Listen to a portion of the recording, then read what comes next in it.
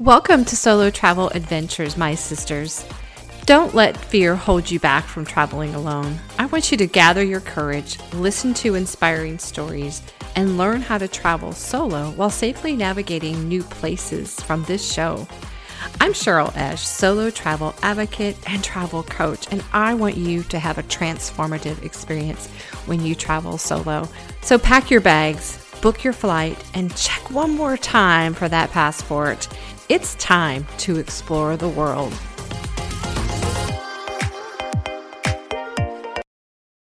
Hello, sister travelers. Well, do you consider yourself an introvert or an extrovert?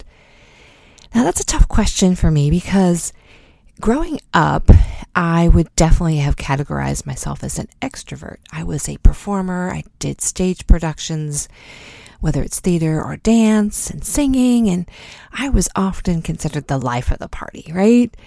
But I have found as I am getting older, I lean more towards being an introvert, or at least half and half. I know I need that time to be alone, to process, to reflect, and even more so, I've noticed I truly enjoy traveling solo. Maybe because of that, I'm not sure, but maybe that's why introverts like to travel solo. I mean, maybe that's you, but extroverts can travel solo as well. And there are many places that offer so much for each personality, whether you like to be around tons of people and, go to big cities and enjoy the nightlife, or maybe you prefer being alone out in nature. Today's episode, I'm going to highlight a few places that are highly recommended if you are an introvert, right? Extroverts, you got plenty of opportunities out there. You can find a big city like New York or Paris and just enjoy it, right? And feel like you are just in your element, right? Because you're surrounded by people. But maybe as an introvert, you don't care for crowds too much. So these places I'm going to mention, I have 6 that I'm going to talk about. There are many more, but these kind of stuck out to me as places that do not have crowds, and there's lots of space, so to speak, for that alone time or solo time. So let's get into it. The first one is New Zealand. Believe it or not, New Zealand has more sheep than people. So I guess if you like animals or you like nature, there's a lot of wide open spaces in New Zealand.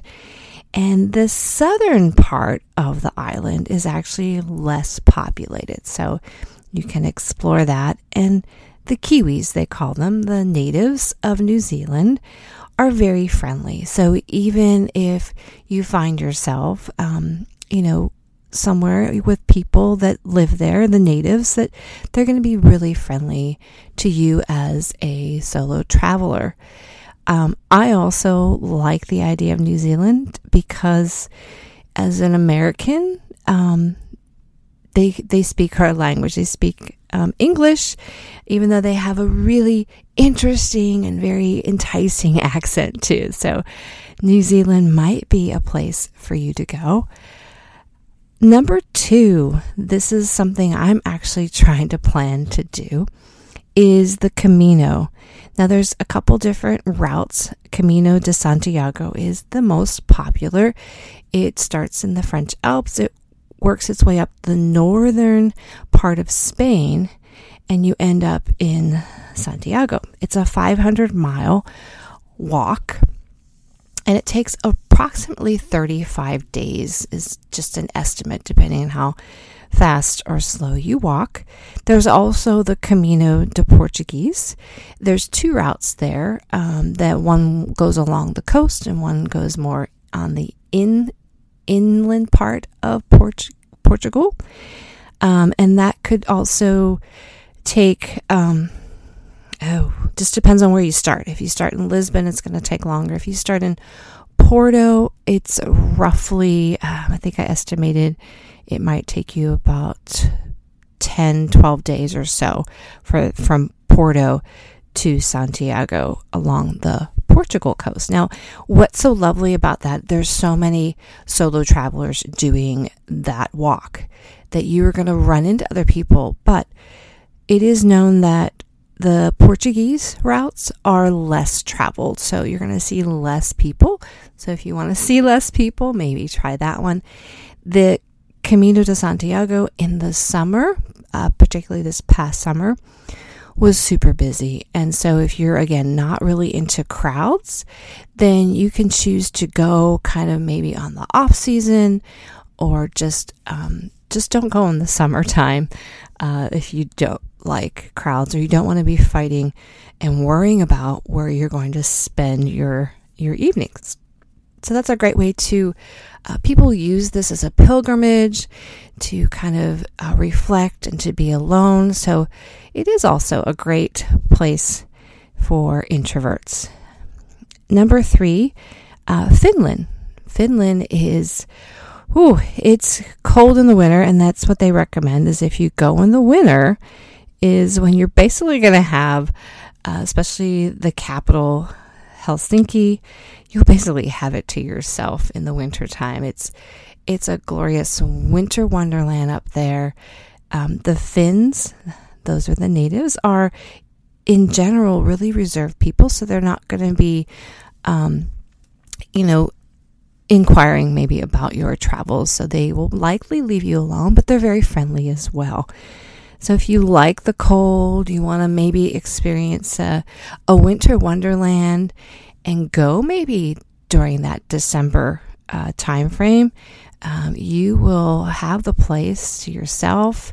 It will be very cold, so you'll have to dress warm. Number 4, Mongolia. Maybe you've never considered Mongolia, but there's some Russian over that way. There's countries that are starting to be recognized, and more people are going to them. But Mongolia is it is the most sparsely populated country on the earth, but it has glorious open skies, very barren landscape though. So you can, they recommend that maybe you try to stay with a host family there to get a true experience of Mongolia. So if you really want to experience a culture but you want to be away from crowds, maybe Mongolia is where you want to explore. Number 5, Bhutan. It's a small, secluded, mountainous nation, and it's getting a little more popular. People, again, are starting to recognize it. The cities are not congested at all. Now, there's 2 very popular places that people go when they go to this country. The one is the Tiger's Nest Monastery, and I think it's a pretty steep hike to get up there. I would love to go to see some monasteries. Again, it's a great opportunity if you're more of that introvert, that more reflective kind of journey there. There's also the Punka Suspension Bridge. It has very few tourists, and it would be very amazing. It's 525 feet long suspension bridge. That would be an adventure. That'd be quite, it'd be a little daring, and hopefully if you're not afraid of heights, you might actually attempt that. Number 6, bringing us to the States, is Sedona in the U.S. Now, this actually, it depends on when you go, right? But Sedona is known for its beautiful red rock landscapes, right? In itself, it has a calming energy about it.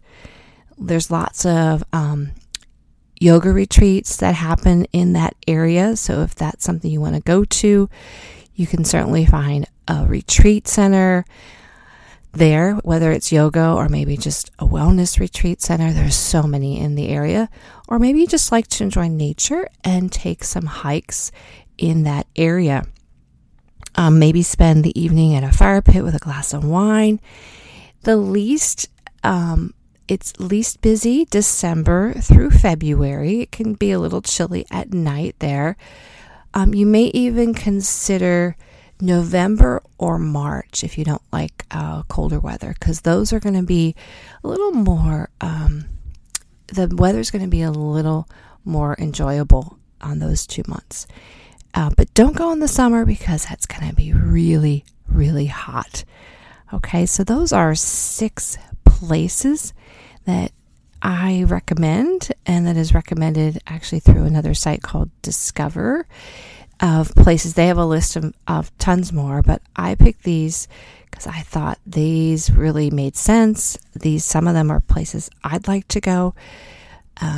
And even if you are not an introvert and you want to experience some of these places and see what it's like to not be in crowds, then go for it.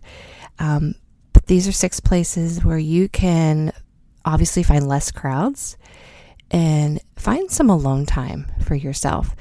It's not a bad thing to travel solo. It's a great time for introspection. It's a great time to get to know and love yourself while you are on this journey, and to even understand who you are through the process and grow and just develop new skills while you are on this journey.